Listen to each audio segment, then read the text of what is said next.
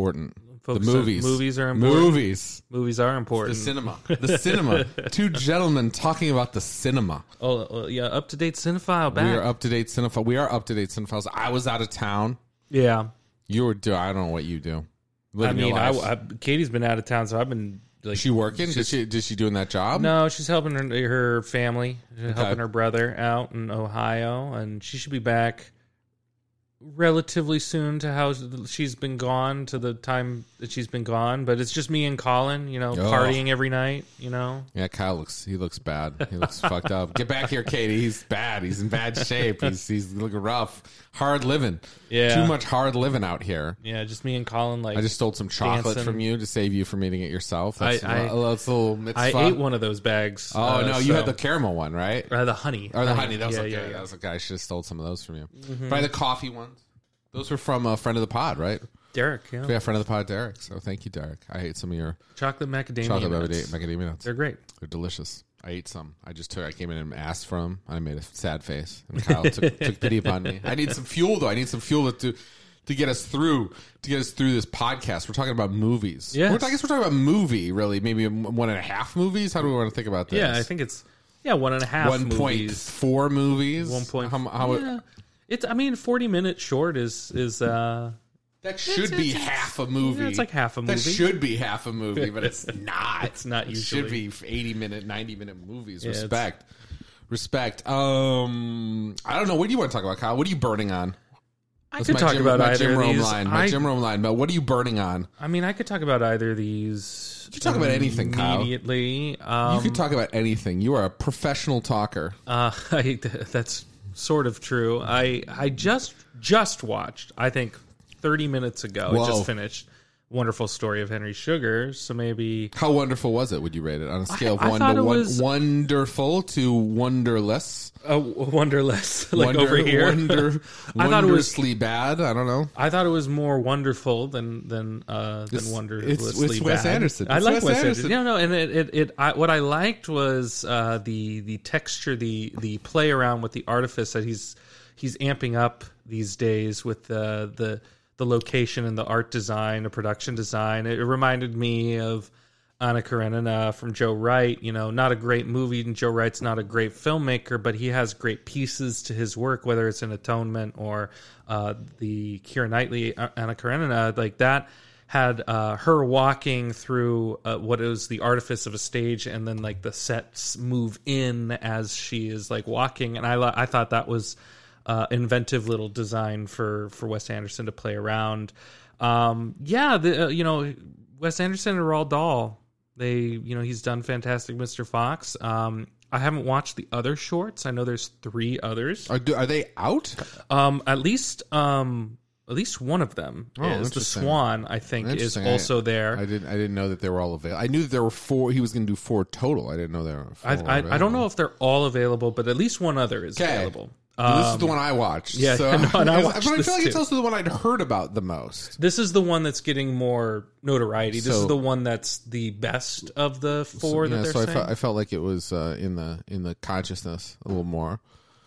But yeah, it's funny, right? I was reading one of the few film critics that I read with some frequency because she publishes in Jacobin. Is Eileen Jones, who does not like Wes Anderson. Oh, okay. And sort of got some credit where credit's due. I mean, I feel differently than she does.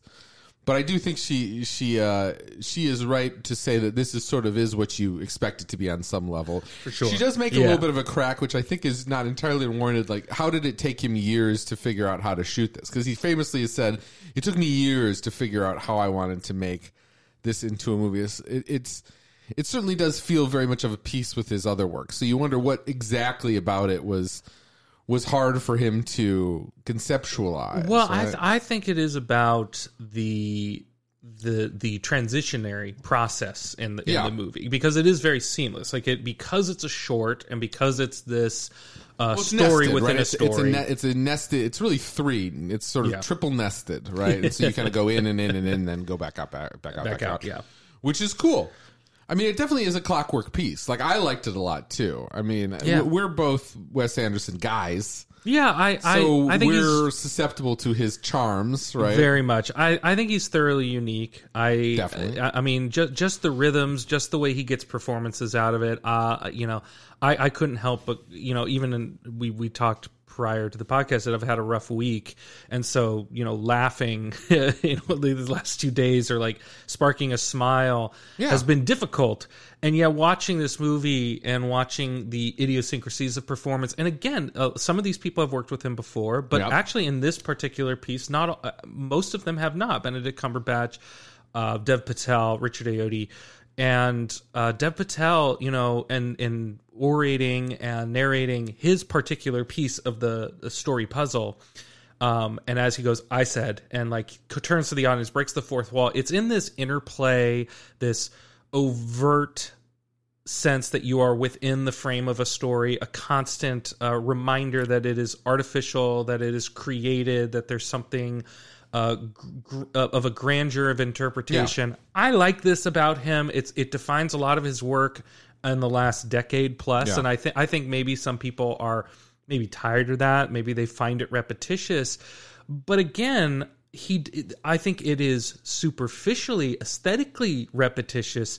The themes he's tackling are becoming a little different. He's orienting the same sort of the physical interpretation of his worlds, but the themes are subtly different. And I think that is, I mean, you have the kind of mournful piece in like French Dispatch.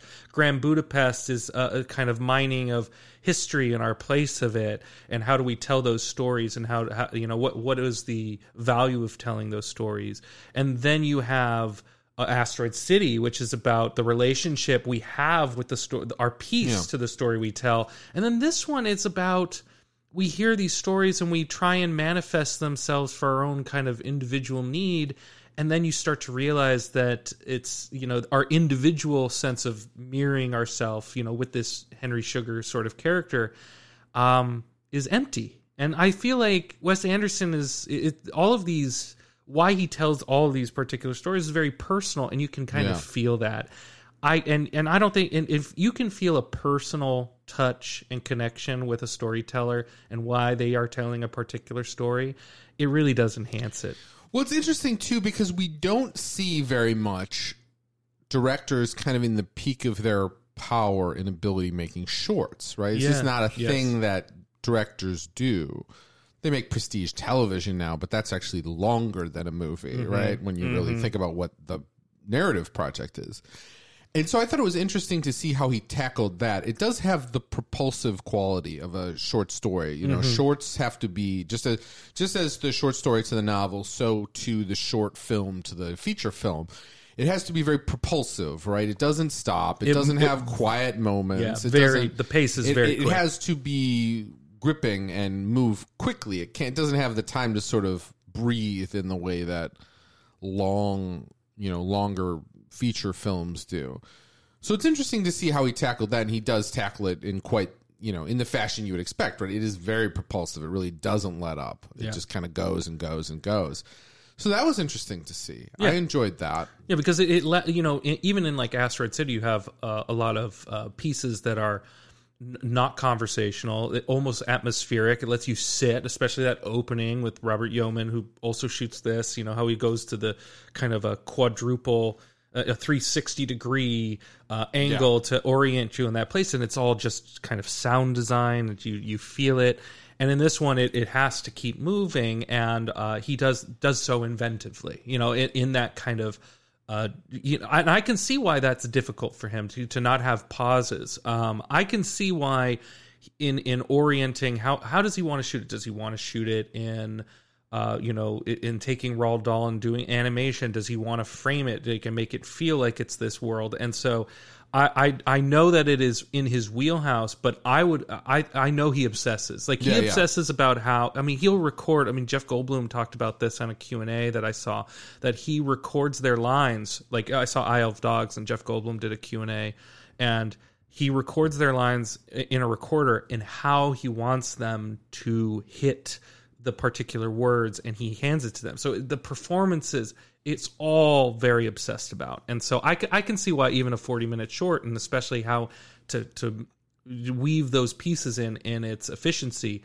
would be a quality to keep him pondering. And so and you can see it. He obsessed, and it's pretty seamless. Like you almost, I think that's his genius. Is you're like, well, how could he have thought about it this way? It seems very natural. Well, he must be a very delightful, lovely guy, right? Because famous actors famously don't like to have line readings given to them. Right? That sort of is considered very gauche. Yeah. By top tier actors, but from Wes they'll take it because he seems like a very sweet guy, right? I mean, people must really like him. People want to keep working. People keep working with him. People want to work with him. He definitely is one of these directors that has his sort of repertory, kind of team, his repertory group. I prepped, right? And that has to speak well of him. I mean, people. Oh, very much. People don't like to do shit for people they don't like. No, definitely not. I actually prepped for a podcast. Didn't get to record it this weekend. Obviously, it will come out, further out because someday. But it was Topsy. I prepped for Topsy Turvy, which is Mike Leigh, who also famously people keep coming back to work with him, and it's because of the elongated improvisation style. It is very collaborative, and I think Wes Anderson is also, even though he's the auteur kind of guiding it, I think he is collaborative as well. Like it is all about the whole piece and how does everyone involve with the whole piece. And so particular line readings, particular performance idiosyncrasies have to line up with the whole piece, and so that does require a collaborative effort, even though it is kind of an orchestrated vision. It is in unison with Yeoman, its production design, and you can see his collaborators here operating on really high cylinders. Like in making a short and putting all of the content that they are able to do into kind of refined and shorter runtime. They do it very incredibly well, and that's why at the end of the day, I'm always very sympathetic to him. I enjoy it. I find the stuff always pleasurable and interesting. And, if other people could do what he does, they would, right? Sure. They would do what he, exactly. I always go back to, if you could have made Facebook, you would have made Facebook, right? Mm-hmm. If they could make movies like this, if other people had that capacity, they would do it. Yeah. They don't. They don't. I mean, it takes a crazy person. I mean, all directors, I assume, are crazy, but Wes Anderson is crazy in a very particular way. Yeah. I suppose you vibe with it or not based on anything, right? I mean, we all have different directors that we sort of speak to us, right? Yeah. On our next movie, we could maybe talk about directors other than the director of the movie who might speak to us. Yes, very much might so. be able to operate in that register better than the one we got. Yeah. But it's unique and it's lovely, and I do think. I mean, I will say this: I do think it's interesting to see the ways in which he stretches himself. The short story thing is a certain stretch.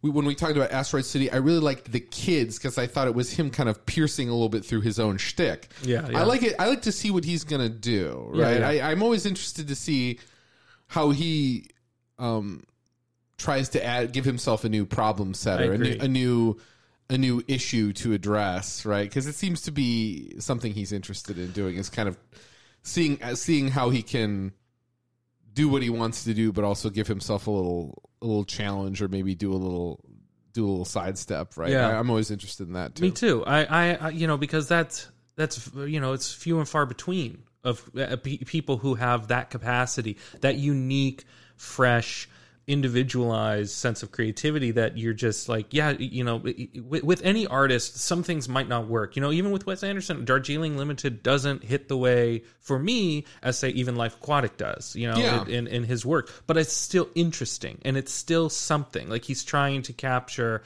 an idea of these relationships. What's our Wes Anderson power ranking? I mean, Rushmore still has to be number one for me. It's Although up there. A lot of people put Tenenbaum's number one. I understand that's that. very close. Yeah.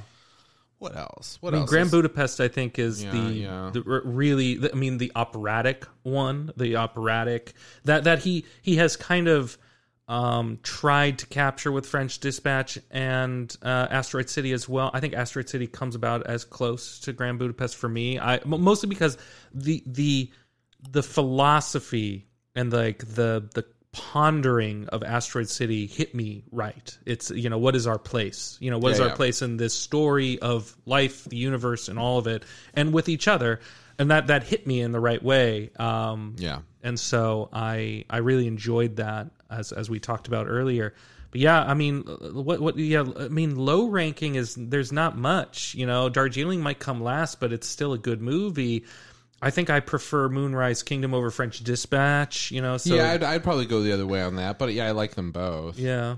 Yeah, I mean, the Power Ranking. I like Bottle Rocket. I know that's not as Wes Anderson as it is. It's the prehistory. That's the prehistory of Wes Anderson. But I do really like it. I mean, I prefer Fantastic Mr. Fox over Isle of Dogs, but Isle of Dogs is very good. Yeah, I might go the other way on those two. But yeah, I agree with you. I really liked Isle of Dogs. I mean, the truth is, did too. I need did too. The first two are the ones I watched the most because I watched those a lot when I was younger. Yeah.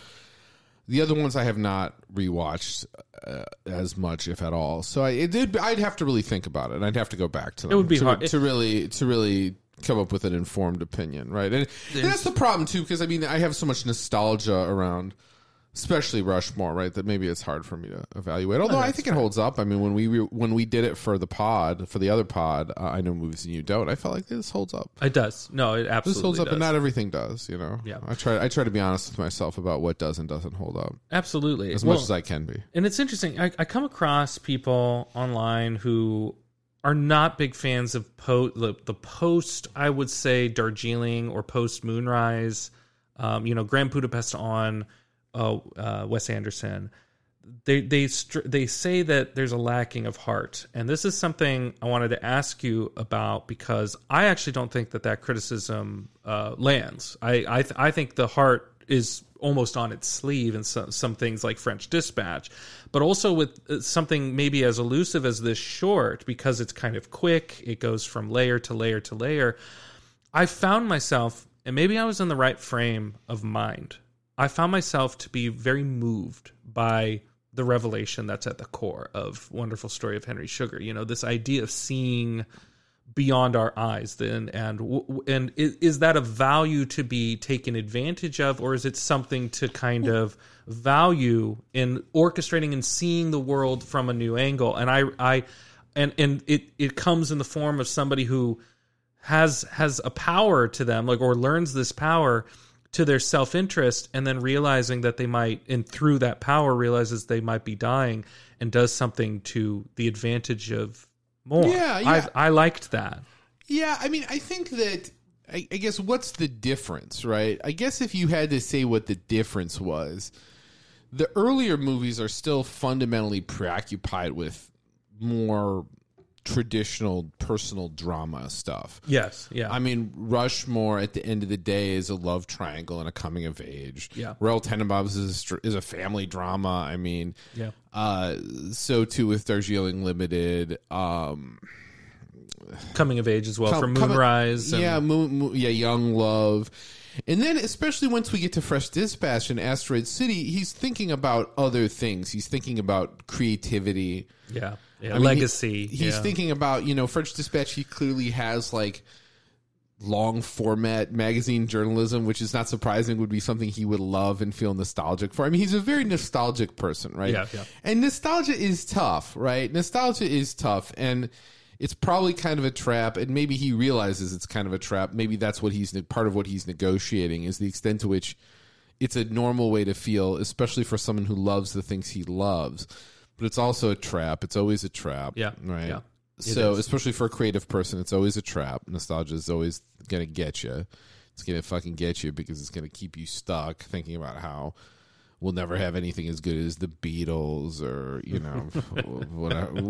whatever you think is, John Ford, or whatever you think was the thing that marked the high water point for whatever it is you love, and that we've been sort of on the downswing ever since that, right? Yeah. Whatever you think that was, right?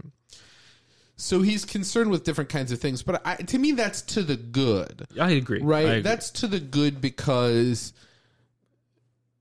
I think if you like someone as a creator, as a director, as a musician. I mean, you love music, right? This happens to musicians all the time. People want you to play the hits. People want you to do the shit that they liked when you were near the beginning of your career. And some musicians do fall off and others don't. I mean, the Rolling Stones are about to release their first new album of material in like 20 years. And I listened to the one song and it was pretty good and people seem to be excited about it.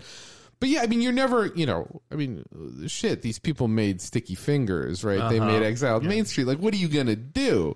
Directors fare a little bit better, right? There are directors who have, we live in this age where we're seeing directors with these late career masterpieces. We're seeing directors make great work well into their old age. And Wes Anderson isn't exactly old yet. I'd say he's sort of in his middle age. Yeah.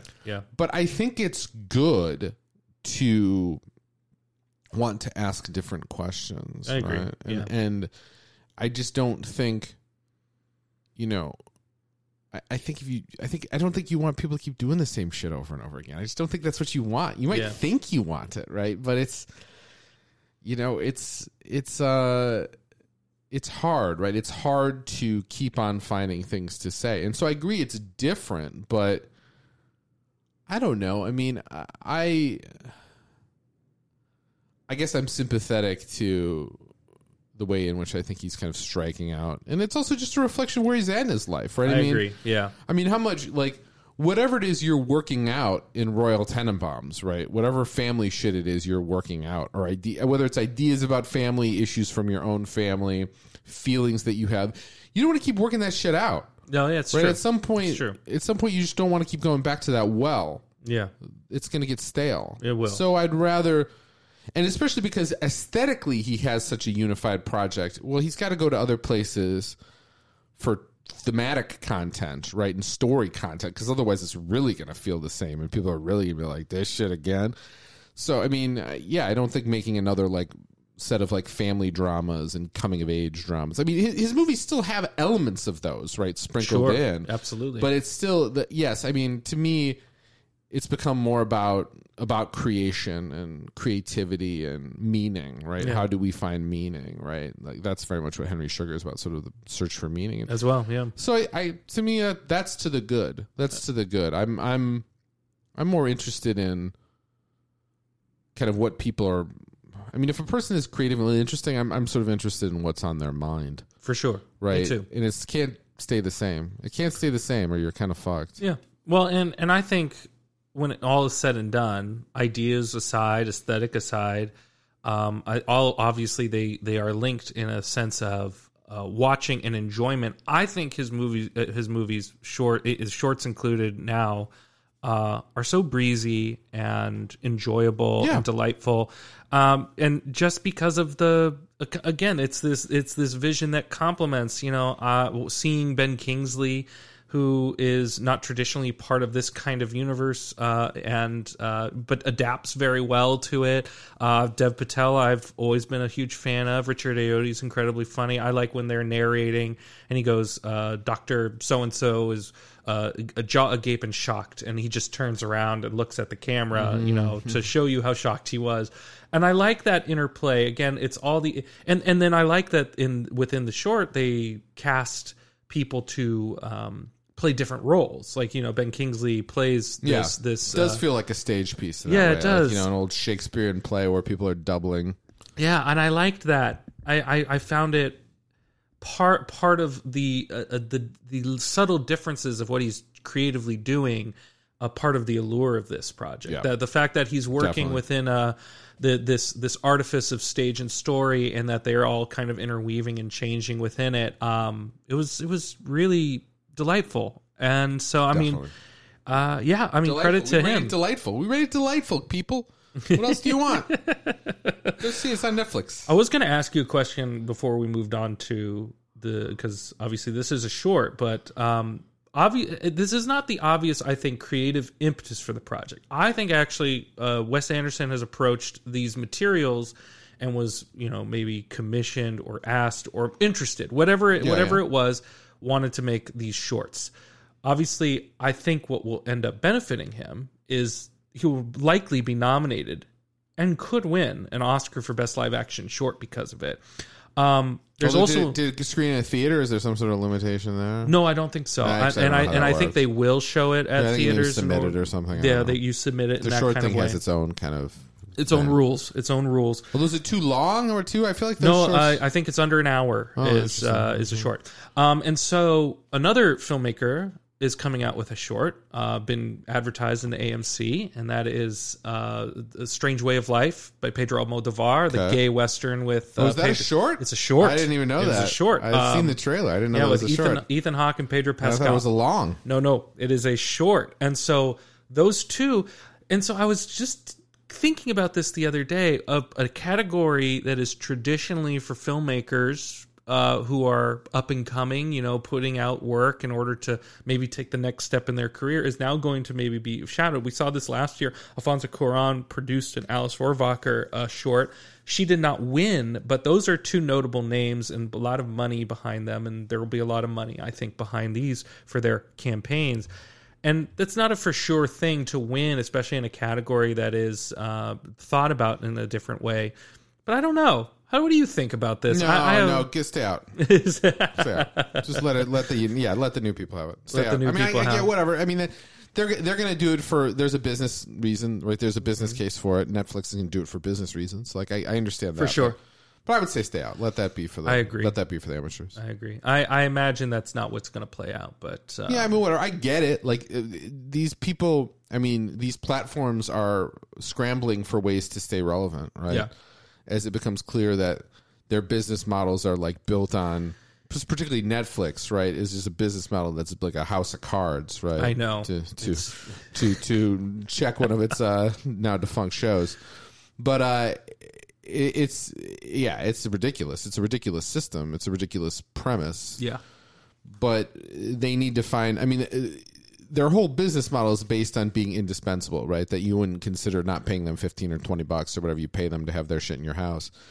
And so anything they can do to generate publicity, they'll do. To make it seem like you got to have this, right? Yeah. You got to have this because if you don't have this, you're not going to see the thing that you need to see to join the conversation with the august likes of Ben and Kyle, right? So... So I understand it. I mean, I understand the business case, but I think it's lame from an award standpoint. I mean, let this shit be. Yeah. It's supposed to be a bunch of shit you don't know about or that you go see at your movie theater if you're a fucking freak. Yeah, and I'm not cynical to say that either Almodovar or Wes Anderson are doing it in a cynical fashion to get awards because I do think this fits in the creative impetus that it must be a short. Yeah. And so it's the only way it could be done. I think Almodovar approached it in the same way. It just happens to be that they are shorts and they're working in this medium. Mickey Mouse rings. That's Mickey Mouse rings. Like Mike Francesca, Francesca, the guy who was on in Uncut Gems, the New York City sports guy. Yeah. Those are Mickey Mouse rings. He always talks about when someone wins a championship that he doesn't think was hard enough to get. Yeah. That's a Mickey Mouse ring.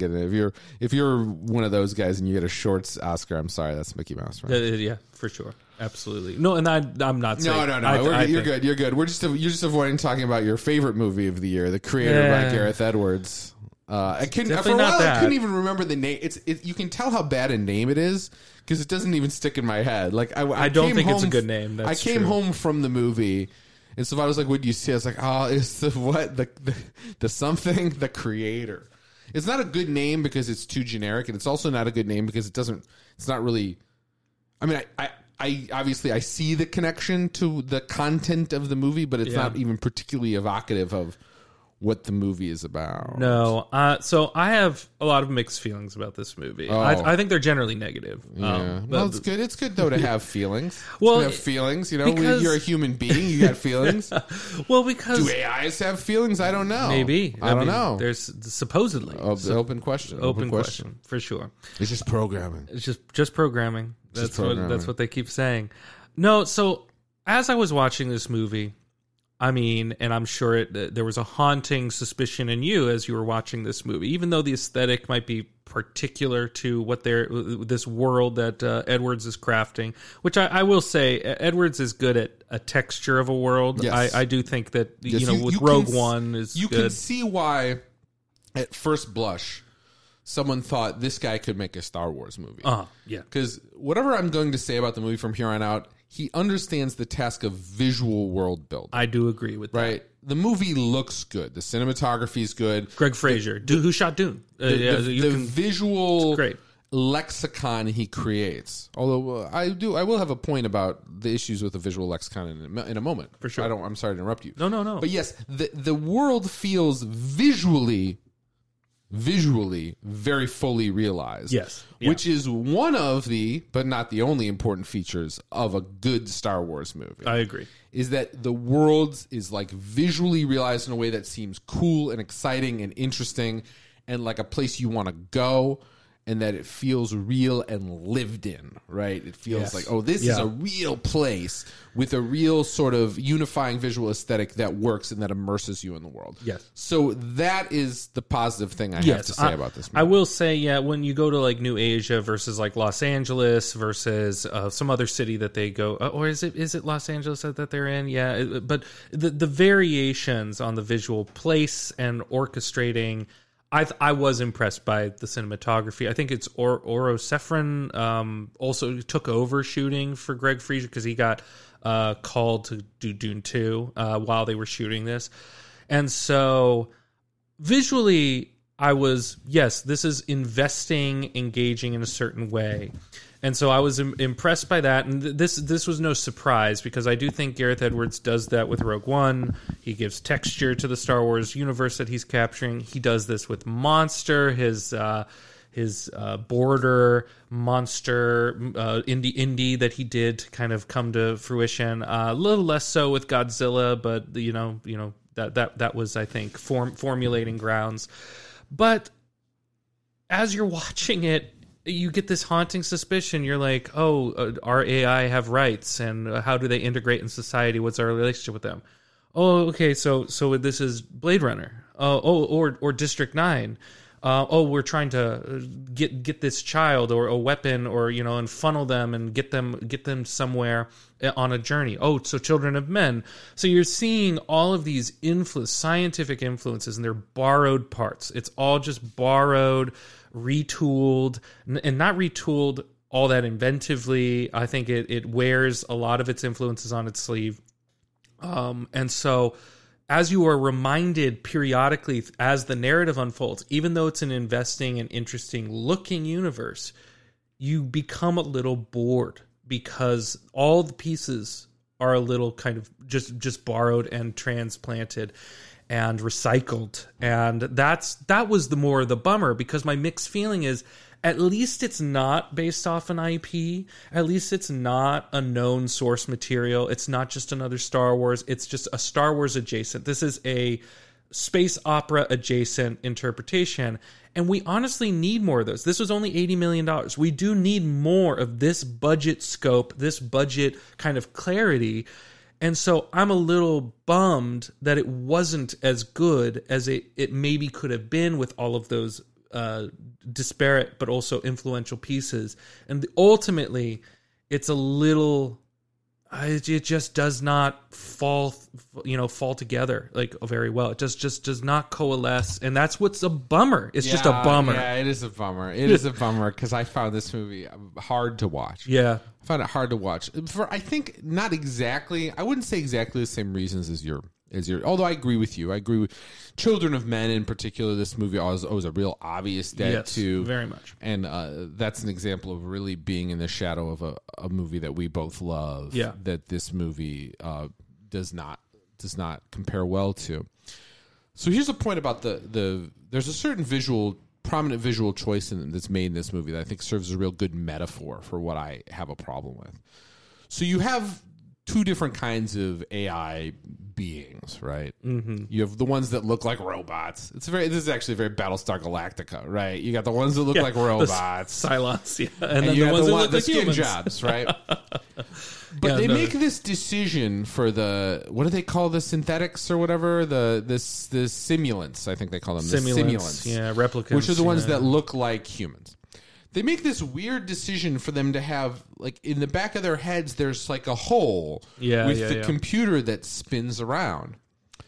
And I kept thinking about this. I kept thinking about that feature of the simulants. And I came to the conclusion that is a decision that can only be understood in terms of doing something that will look cool without even thinking about whether it makes a lick of fucking sense. Yeah, there you go. Yeah, that's right? true. Because there would be no good reason why they couldn't make them just look like humans, or they wouldn't make them look just like humans. Yeah. There is no earthly reason you could imagine, whether it's an aesthetic reason or a practical reason, i.e. engaging in espionage or something like that, where you wouldn't just give them a full head. Yeah. But the reason they did that is because it just looked cool. Yeah. It was like cool and weird looking. And There is no... they did it without any... And that's the problem, is that the world building is so skin deep that, like, even the setup, it's like, these people are at war. They dropped a bomb. Americans are bad and they want to kill them. The Asians are good and completely like them, even though they dropped the bomb. Yeah.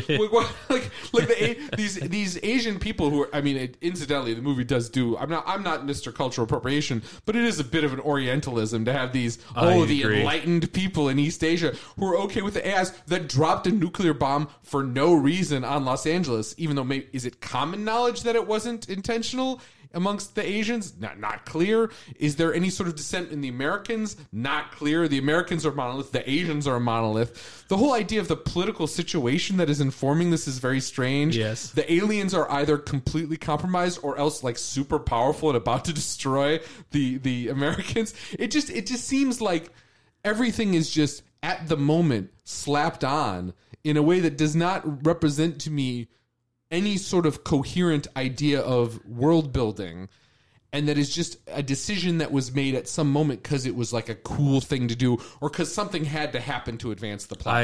There's just so many moments in this movie where it's just like, well, we got to get to the next thing.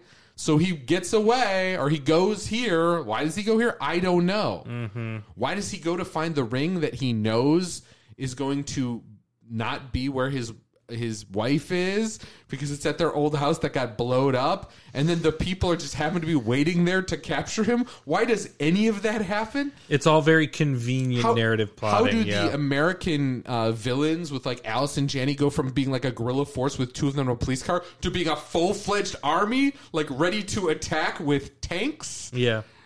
Why are they using tanks when they've been doing airstrikes the whole time? Well, we've got these cool giant tanks we've got to use. There's a lot of inconsistent and illogical jumping, and it became really obvious. I mean, obviously, those are obvious points and throughout. There's just but so many it's of the them. Final 30 minutes when they're going up. That's where the illogic really takes a jump. They know this child that is this terrible weapon is on the base, and they sort of try to respond to it, but they don't really respond to it. Mm-hmm. They act kind of like it's important, and then they say it's really important, but then the child just runs through their whole base. Running around everybody. Seemingly unabated. Seemingly without anyone trying to stop them. It's like, what is going on here? My head started to hurt at that point. It's isn't someone going to try to stop this? The finale is the worst part, and it shows because you can did I miss something? We all miss something because it just jumps. Like if they knew that this child was like an existential threat, wouldn't they like send everything to try to catch her and stop her? It's Gary Oldman and Leon the Professional. It's end for everyone. I was just sitting there thinking, like, isn't someone gonna do? Because they knew she was there. Right? They knew she's there. Yes. And they knew that was a problem, but they're still like looking at the missiles and not really. I started to think, like, what is going on? Yeah. Like, shouldn't they be trying? And there were several moments in the movie like that where I was like, even that initial raid on that first base, it's like the alarm goes off like halfway through them starting to blow up the base, and then a couple scientists like look up like, whoa, what's going on, and get shot. Like, wasn't there some plan to address this? None before? whatsoever. And it's a huge super weapon. It's like a daunting Death Star equivalent. Like they're waiting for like the local like gendarme to show up to like say like what is going on? Like, I'm literally sitting there like, none of this makes any sense. No, yeah. And there was this sequence, and also it's just so bloated. They're just like, the movie's like 5 action sequences too many, 5 locations too many. Like, it just was like, they just had, honestly, the Star Wars movie it reminds me of is Last Jedi, where it's just like bloated with every idea. Yes, yeah, I like Last Jedi more than I like this movie, because at least some of the aspects of it I enjoyed. But like with this, I was like, this is just everything you have. Like, you have a giant tank, which they've never used before, which just hooked up with this U.S. Army, which before that was operating behind the lines with 2 people. And it's a tank that is just destroying. It's as big as the White House, and it's just destroying everything. It's rolling over the city. It can be countered by like one mine thrown on the side of it that is detonated by a baboon. Like, the movie is just full of these like bizarre, like contrasting Rube Goldberg contraptions that I don't even understand. Yeah, it is a bit of a mess. It's a lot of a mess. You can just say it's like these shits are going to look cool. That's essentially what it boils down to. It was all about the visual world and aesthetic, and yet did not go the full length to understanding the logic of its world, which is this is a big problem. This is a big problem with a lot of movies these days, that they come up with these ideas and they don't conjure up the logic of their universe. But this goes back to why Star Wars worked in the beginning, was that there was a logic, a rule set, a definition to the world they were operating in. That's why you wanted to keep going back. You wanted to keep going back to investigate the understanding of this world, the creatures of this world. And in this one, it's all very much borrowed, recycled pieces from all these other movies, and they just didn't bother to think of how it could cohesively come together, and it's frustrating. It's a frustrating watch, and it's got these things like on its mind allegedly, but they're totally superficial, right? Yeah, the AI shit is totally superficial. Movie's not about AI. If it's anything, it's kind of about Vietnam. They clearly have like the Vietnam War on their mind, but like it doesn't really have anything interesting to say about that in particular. Which is weird. It's always weird to kind of, because obviously the original Star Wars has these, vague kind of ideas about the Vietnam War operating in the 70s. To take it back to a kind of 70s conflict that, again, hangs over the consciousness of us and our history. And not doing anything to say. What does that have to say about our time now? What does that have to say? Like, I think it would have been more interesting if it were more of a Middle East comparison, because we were recently in Afghanistan, not a couple years ago. Yeah, I mean, just take the simple thing of Children of Men, where like everyone is compromised, right? That's the whole point. A terrible situation makes everyone compromised. Yeah. But the good guys in this movie aren't compromised at all. Yeah. Right. They're just this Orientalist stand-in for like what's good and enlightened. That's all they are. It really is, and there's nothing wrong with them. And that was kind of a disturbing element. That the Orientalism, the exoticism of this place. Look Buddhist. They look Buddhist. They must be good. And then they go to the Buddhist temple, and she's like, "This shit is." They look Buddhist. They must be enlightened. Yeah. Whatever. And I mean, you can make them the good guys and make us the bad guys. I mean, I'm the last person who's like an apologist for the militaristic America, but like it just doesn't but even at the core of this movie, right, you cannot explain to me why the child goes with the main character and why she just hangs out with him. You cannot explain to me why which is at the core of their relationship, at the core of the movie, and it just does not work. It does not work. Well, I think you can explain. Obviously, people who might like this movie might be able to explain that away, because the child was developed via embryo of the child that was not born. Might have some kind of affinity, kind of ghostly connection to him because he was the father, and I'm just trying to give it a sense of orientation. But I will agree with you, the relationship doesn't work, and fundamentally it doesn't work, and it's because of John David Washington mainly. Like, he is, I think, incredibly bland. I think he's an incredibly bland, stilted actor. When you look at the work he's doing either in Tenet or Amsterdam and this, I don't think he works. I just don't think he's a good actor. I mean, the story's doing him no favors. I agree. Like, but you buy that Clive Owen is going to do the job because he fucking hates everybody. Yes, I agree. He hates everybody, and this is like one thing. He's like, I'm not going to let you use this person as a pawn. Yeah. Right? Because I hate you all. Yeah. Right? I hate you all. Right? And you believe that. And he embodies that to his fucking core. He's bitter. That he just hates everyone. Yeah. And he's going to take one back. Right? This is his chance to take one back against the people that he fucking hates. Yeah. Right? I guess I get emotional because I can really relate to that. Sure. Right? I can really relate to that feeling. Like, these people are all monsters. Oh, yeah. Right? And like, I'm not going to let them just make this into some shit, right? Yeah. Just I'm going to take one back, right? And you believe that. I mean, you believe that. I guess I believe to some extent his motivation to like get back to his wife, but even that doesn't really work because like the foundation's thin. It doesn't. Like, she hates you now, bruh. She said that. She fucking hates you. You think you're going to go back and she's going to love you for no reason? Apparently so. Because that's how the movie operates. But like, you're so crazy. Like I said, you literally walk into a situation that has no chance of success, where, by the way, they're also going to spring a trap on you, which also doesn't make any sense. What if they've been waiting there for years? Right? I mean, the thing is just like, it just pushes from one event to another with absolutely no desire to connect the tissue. It's 3 or 4 like I said, it's 3 or 4 sequences too fat. I mean, you talk about Star Wars, think about how long they're on the fucking Death Star. Like, it's just like a couple. I mean, like, and this is why it's so funny. I felt bad for Gareth Edwards because every story that I was virally served leading up to this was all about Rogue One and how Tony Gilroy came in on and shat on him, right? And like, after watching this and seeing Andor, like, how can you not believe that Tony Gilroy didn't salvage Rogue One? I agree. Because how can you not believe? Because this movie doesn't show the storytelling chops at either the macro or micro level. The individual sequences don't work, and the broader story doesn't work. Yeah. And so, you know, I was served on Instagram some viral clip of Gareth Edwards, you know, from the movie, promoting the movie. It was one of these sit-down interviews that from like a press junket or whatever. Yeah. And he's talking about the fucking cameras and the lenses. And I get it. The technical stuff is important, and I respect it. I don't understand it, right? That is not my forte. Yeah. Whatever my forte is, and we could debate what that might be. We're talking about movies. That is not it. I know when I see things that not I necessarily like, mine either. but I'm not going to be able to talk to you about cameras, and it's about how they're old lenses, but on new cameras. But whatever, like, that's what you understand. He understands that. And so he's talking about that, but that's not what this is. We're telling stories here, brother. Like, everything technical is just in service of the story, and the story does not work. It does not work. Yeah. And I feel bad because, like I said, visually there's something there, but even in the visual we see the problem because we see this desire.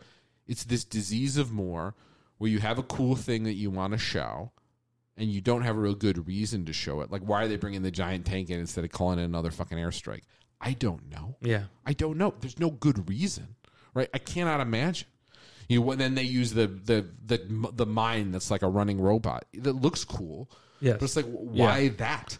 Well, it's because we thought of it and it looked cool, right? And the challenge of making a movie like this is to integrate all that in a way that makes sense, as opposed to just feeling tacked on. Yeah. And this shit just feels all tacked on. It is. It is all very tacked on. Until, like I said, you get to an end sequence, which is just, I mean, chaos. It just doesn't make any sense. Yeah, it's nonsensical. Like, if I knew that there was if I was on a space station, I'm on a fully operational space station, right? And I know that there is a single child that is going to destroy my station, I will deploy all of my resources available.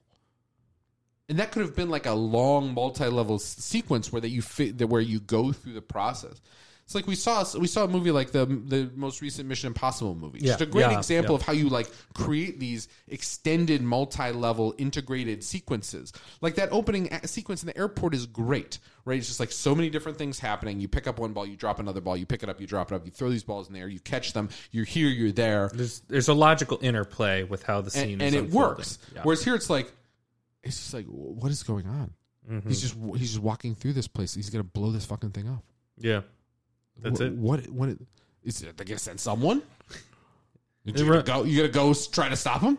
Apparently not. They're just like hoping that it just doesn't work. I don't even understand what they thought was gonna happen. Yeah, I know. The motivations are very. The whole movie is premised on that they've got to kill this child because she can destroy this base. That's their motivation. Yeah, that is what sends them. That is what initiates the whole action of the movie. The script is incredibly flawed. It's taking ideas, it's trying to piece them together, and they don't land. And then, as you said, I'm putting it a lot on John David Washington. I'm not a particular fan of him. I guess I don't have any feelings about him one way or the other. I think he's only really worked for me in like Black Klansman, and that's because he was kind of a straight man in a very eccentric kind of world of racists and FBI agents, and I think he worked. But again, that's in unison of vision. Like when a vision is working and you're a piece of that vision, I think that's one of Spike Lee's better ideas, one of his better films. And then you have him as a piece in, say, David O. Russell's Amsterdam, and that vision is faulty. Well, and we can't blame him for. I mean, that's the problem. Is like what can you say, right? I don't know. I mean, what's funny is buried in the movie is like one emotional beat that really works, right? Which is when he has to kill her ultimately. I thought, okay, that's the right way to do that. Like that's the perfect construction. And that did surprise me a little bit. Didn't surprise me that she was the creator, but it did surprise me that she was dead and only he could like pull the plug on her. Yeah.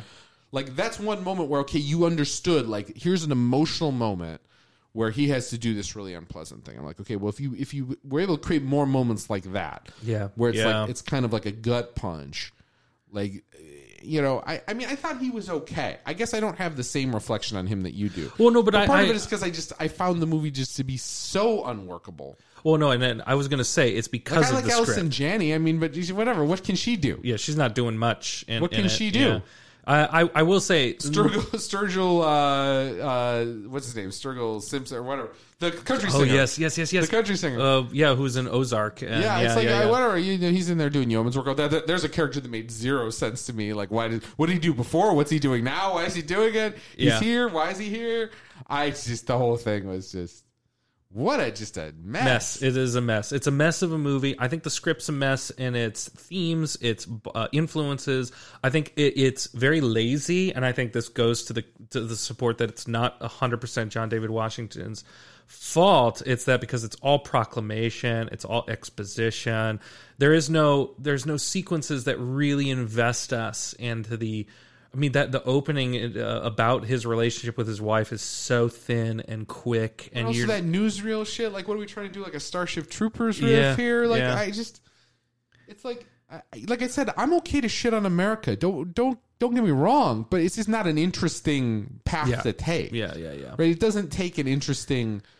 I mean, you know, at least when you watch something like Children of Men, you just get this scabrous sense that both sides are just, ideology is bullshit. It is. It's just a smokescreen for self-interest, right? It's just people who will just say anything to like hold on to power, right? And you know, and just a bunch of just ugliness, right? Yeah. I mean, that's not the only way to go, and I mean that sort of cynicism. You have to earn it, and you can only take it in so many doses. But it is real, right? Yeah. It is a real feeling, yes, right? That I think many of us have experienced. I agree. Just contrast that. Like this movie, it's not about anything. You cannot tell me that this movie is about AI. No. Except in this loose is like, is it people? Like what? This is not a. This you need a new take on that one. I'm sorry, you need a new take on our robots, people. Like I agree. You need something new to say about that. Yeah, this movie has nothing new to say about that. No, nothing new. It's all borrowed. And it was just a real bummer all around because I feel like with this kind of budget to take on a unique, a unique understanding of the issues and really take it to as kind of a character piece for within the confines of a space opera and or a political leaning sci-fi. It drops the ball across the board, and it's a real bummer. It's too disappointing. Because we love sci-fi. It's gonna hurt the cause, right? Of trying to make more movies like this. Well, this one bombed. So you say you want these things, but you don't. Whatever. I mean, this stuff is all. I don't know. The truth is, I think we're in kind of an interesting position in terms of bigger movies anyways, now that comic book movies are starting to be less of a sure bet than they once were. True. We'll see how the Marvels movie ends up. The trailer that I've seen a million times. I hate it. Although it's a new trailer. There was a new trailer this time. Still hate it. I mean, whatever. Honestly, I'm glad when these movies, if they're going to exist, I'm glad when they have... people... You might criticize me, Ben, leftist, socialist, Bernie bro, whatever. I like it when they have an identity politics justification because at least that's of value. Sure. Right? Like girls see it and they see women on the screen. That's good. Sure. Right? At least that's some value to society. right, that I can get behind. Girl power. Whereas I don't know what Aquaman is giving us. Like, Ooh, that's even worse of a trailer. Like dumb bimbo guy, himbo power, right? I mean, at least if it's some group of people, you know, so not white men, any group of people that's like not represented in this shit. At least I can look at that and say, oh well, that's nice. So you've got women of color. You know, I've got a daughter who is, you know, part Egyptian, right? So that, like, at least I can say, okay, that's good. That fulfills some useful social role, right? That I don't think Aquaman or the Flash is going to fulfill, right? Just putting another, I mean, I understand, what's his name is non-binary, but the guy everyone hates now, the Flash guy that everyone hates, he's not a guy. They are non-binary. They are non-binary. I'm sorry, I don't mean to misgender them, but by and large, I just don't. You know, although, I mean, I was a little bit of a booster. I was more sympathetic to the first Aquaman movie, at least it was dumb fun, right? Which I think is, if you're going to do one of these movies, dumb fun is sometimes better than taking a swipe of profundity. Yeah. Right? But, I mean, the truth is, I have no particular hope for the next Marvel movie in terms of Miss Marvel movie in terms of it being any good. But like I said, at least there, when you've got women and women of color getting some run, you know, I feel the same way I feel about Black Panther movies or something, which actually are better than most of the superhero movies. It just lets someone else have a chance. So at least the kids who look like that, who identify with that, can get some value out of these behemoths that we're going to have foisted on us anyways. Because you're right. Because if all of them are essentially the same, which they are, then the superficial choices actually do matter. Let someone else have a chance. Let someone else have a chance. I agree. Well, and I'm more willing to go watch the Marvels and review that with you. Although I think the slate coming up, there are other indie options that I'd prefer, but I will not see the new Aquaman. I just can't. I just can't. The trailer was such an onslaught of CGI that was just gross and disgusting, and it looked terrible. It just looked gross. I hated it. Yeah, it's hard to know what would be the pleasure that could be had there. Very, very minimal. If you can, I don't see the pleasure forthcoming. Neither do I. From that movie, but I don't know, man. I mean, it's just wild. It's just wild. but if these movies bomb, then you know that becomes a problem, right? It is true. They need them to, you know, if you're gonna put out 200 million out there, you got to make that back at least. Very much. And there's an opportunity cost to that too. I mean, that's money you could spend other ways. So you need to get a return that is at least as good as what you think you can get doing something else, whatever you think is the most profitable thing. I mean, there's an opportunity cost to all these things. I don't know. Yeah, very much. I don't know. What do we got? What do we got on deck?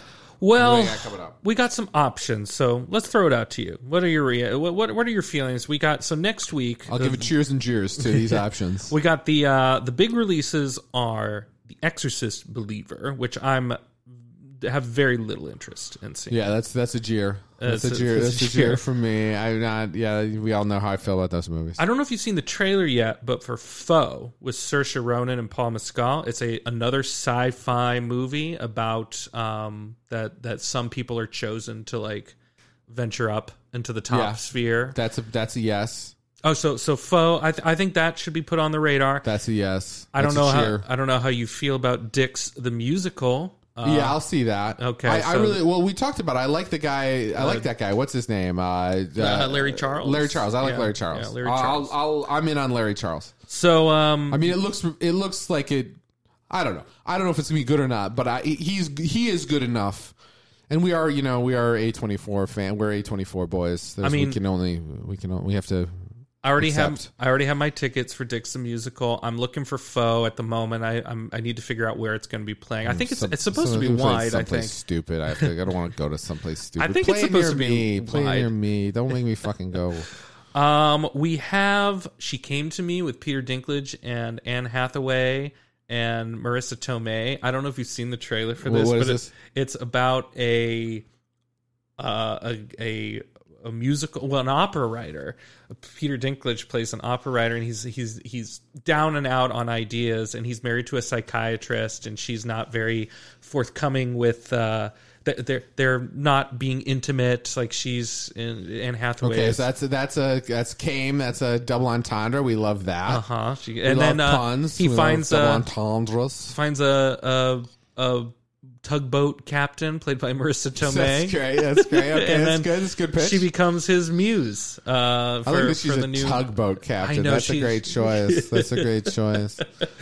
I'm intrigued. I'm intrigued by that. It looks not very good. I'll just tell you that, but it might be intriguing. I don't know. To witness. I like those actors. I'm still on Anne Hathaway. I like Anne Hathaway. And then the guy, I don't know if you've seen his work. He's a documentarian filmmaker. He's a New Zealand journalist director named David Ferrier. Or Ferrier. I don't know how you necessarily pronounce it, but he did Tickled. I don't know if you saw that one. I think you'd like it. But he's got another one called Mr. Organ coming out, and it's a bizarre con man documentary. So if we can find that in a reasonable place to watch, that's a lot of options. There's more than that, by the way. These are all the movies coming out next week. It's too much. But those are the relatively interesting options. So yeah, I'm leaning towards Foe and Dix. I think that's probably the right choice. But we'll see what we can do. Marissa Tomei as a tugboat captain is an intriguing proposition. That might be in a wider release pattern. Who knows? Who knows? Yeah. And then I was going to ask. I was going to ask your opinion on if we should go deep into the Zeitgeist the week after and do Taylor Swift's Eras tour. Well, let's see if Carolina. Well, the other movie. It's funny you should mention this. Carolina is right on the cusp of being a Taylor fan. I think she's starting to feel it.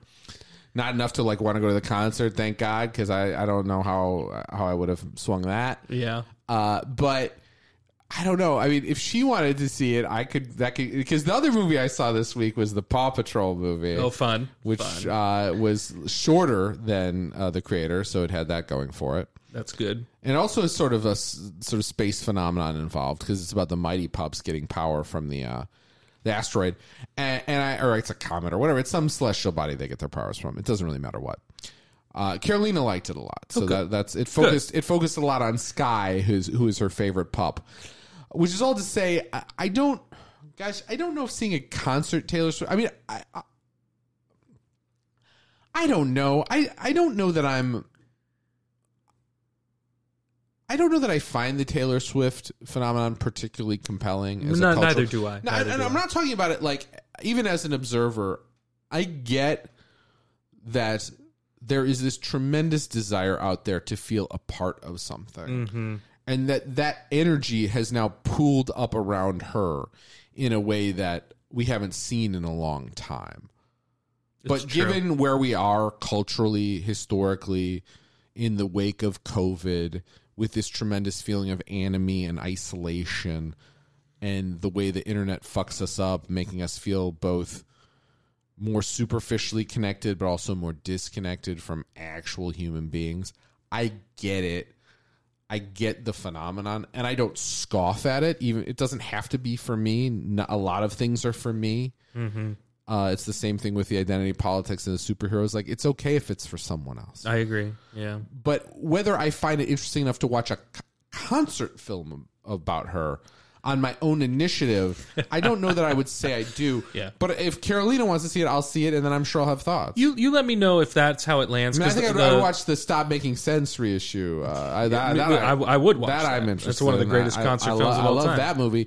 But in terms of watching, I don't know. That might be a tough sell for me. Well, the main one on that week is Anatomy of a Fall, which was the Palme d'Or winner at Cannes Film Festival. Yeah. So I'm actually seeing that tonight. Oh, wow. Look at you. Yeah, look at me. Look at you. But if we wanted to have some extra conversation, it ended up that it lined up and Carolina was interested and you do go see Taylor Swift's Eras Tour, you let me know and I will go see it. My curiosity is piqued because I am so out of the realm of its world. So I'm curious myself. I mean, I guess what it will tell you, right, is how that legend is being constructed at this moment. Yes. Right? Yeah. That's what it will tell you, how they do it, how they choose to present it. Yeah. Right? Is it just fan service, like you couldn't come to the concert, so here you can see it? is there some documentary component to it that is meant to give you a quote unquote glimpse into Taylor's world? I mean, obviously she's in the consciousness right now because she is allegedly maybe dating Travis Kelce, the football player. Talk about two shits you don't care about, right? I know. You don't care about sports, and you don't care about Taylor Swift. So I really don't care. It's really an Venn diagram in which you are floating outside. And yet it keeps coming up. You are in the negative space outside that Venn diagram. And it keeps coming up. Like, constant posts. And I'm like, I really don't give a shit. But it's also, I mean, it's whatever. Today we feed this into the maw. Tomorrow it's something else. It will be something else. Yeah. Taylor Swift is dating Travis Kelce. Donald Trump is speaking to non-union workers. They're doing another debate. Joe Biden is looking crazy. Dianne Feinstein is dead. I mean, it's just like,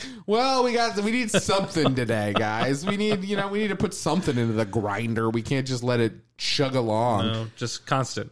So I don't know. I mean, it's I agree with you. Like, who cares on some level? But I mean, there are cultural phenomena that are more some are more interesting than others, or some are more curious than others. Yeah. Curiosity, I think, is the right word. I guess I just don't find the Taylor Swift thing particularly curious because I feel like I know what it is. Yeah. In macro terms. Yeah. Right? And that's not to knock it, right? Like, like young women, girls and young women want to connect. And this is a way that they're going, and they're making these friendship bracelets, and they're trading around. They're having these ecstatic experiences watching this performer. Yeah. Who's going on performing for like 2.5, 3 hours, which, like, respect to her, that's fucking hard to do. Is that going to be in theaters? Is it going to be a 2.5, 3 hour show? I don't know how much, but I know that these concerts are long. Like, she goes long. She is not, she's giving value. She's giving value for a dollar. All right. Good for her. Yeah, no, but I mean, whatever. She's doing, Bruce Springsteen shit, right? I mean, she's going to give a long concert for her 3-4 hours for her super fans. I'd much rather see Bruce. Yeah. So well, of course you would, and I would too. But I mean, whatever. I guess I would be more interested in it if it, like, I felt like as a phenomenon it was something that I, like, really didn't understand. Yeah. I mean, I get it. Like, people are lonely. Well, people went and screamed. People went and screamed at the fucking Beatles. Like, people want to get in a crowd. We don't have church.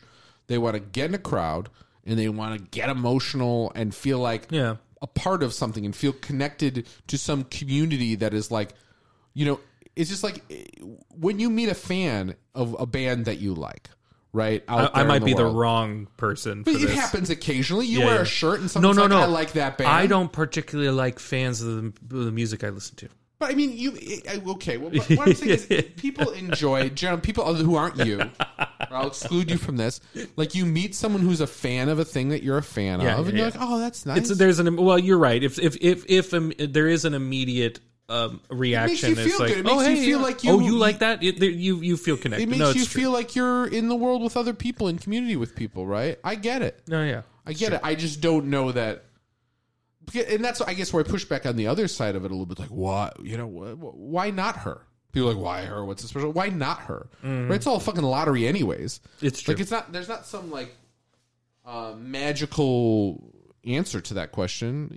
A lot of it's just chance, but she was there, and she clearly knew how to do it, and whatever. It is there. I hope it brings people joy. Yeah, right. Well, people need it. Might be on the radar for us. Yeah, but next week, Foe and Dix the Musical. I think that's will be the priority. Good job. Dead Reckoner Substack, Ben Thalen. You can. I'm sure if you're not listening to this on my Patreon, you're listening to it there, and so you can find his musings, his writings there. And I'm Kyle Brule. I know movies and you don't. My regular show you can find pretty much everywhere.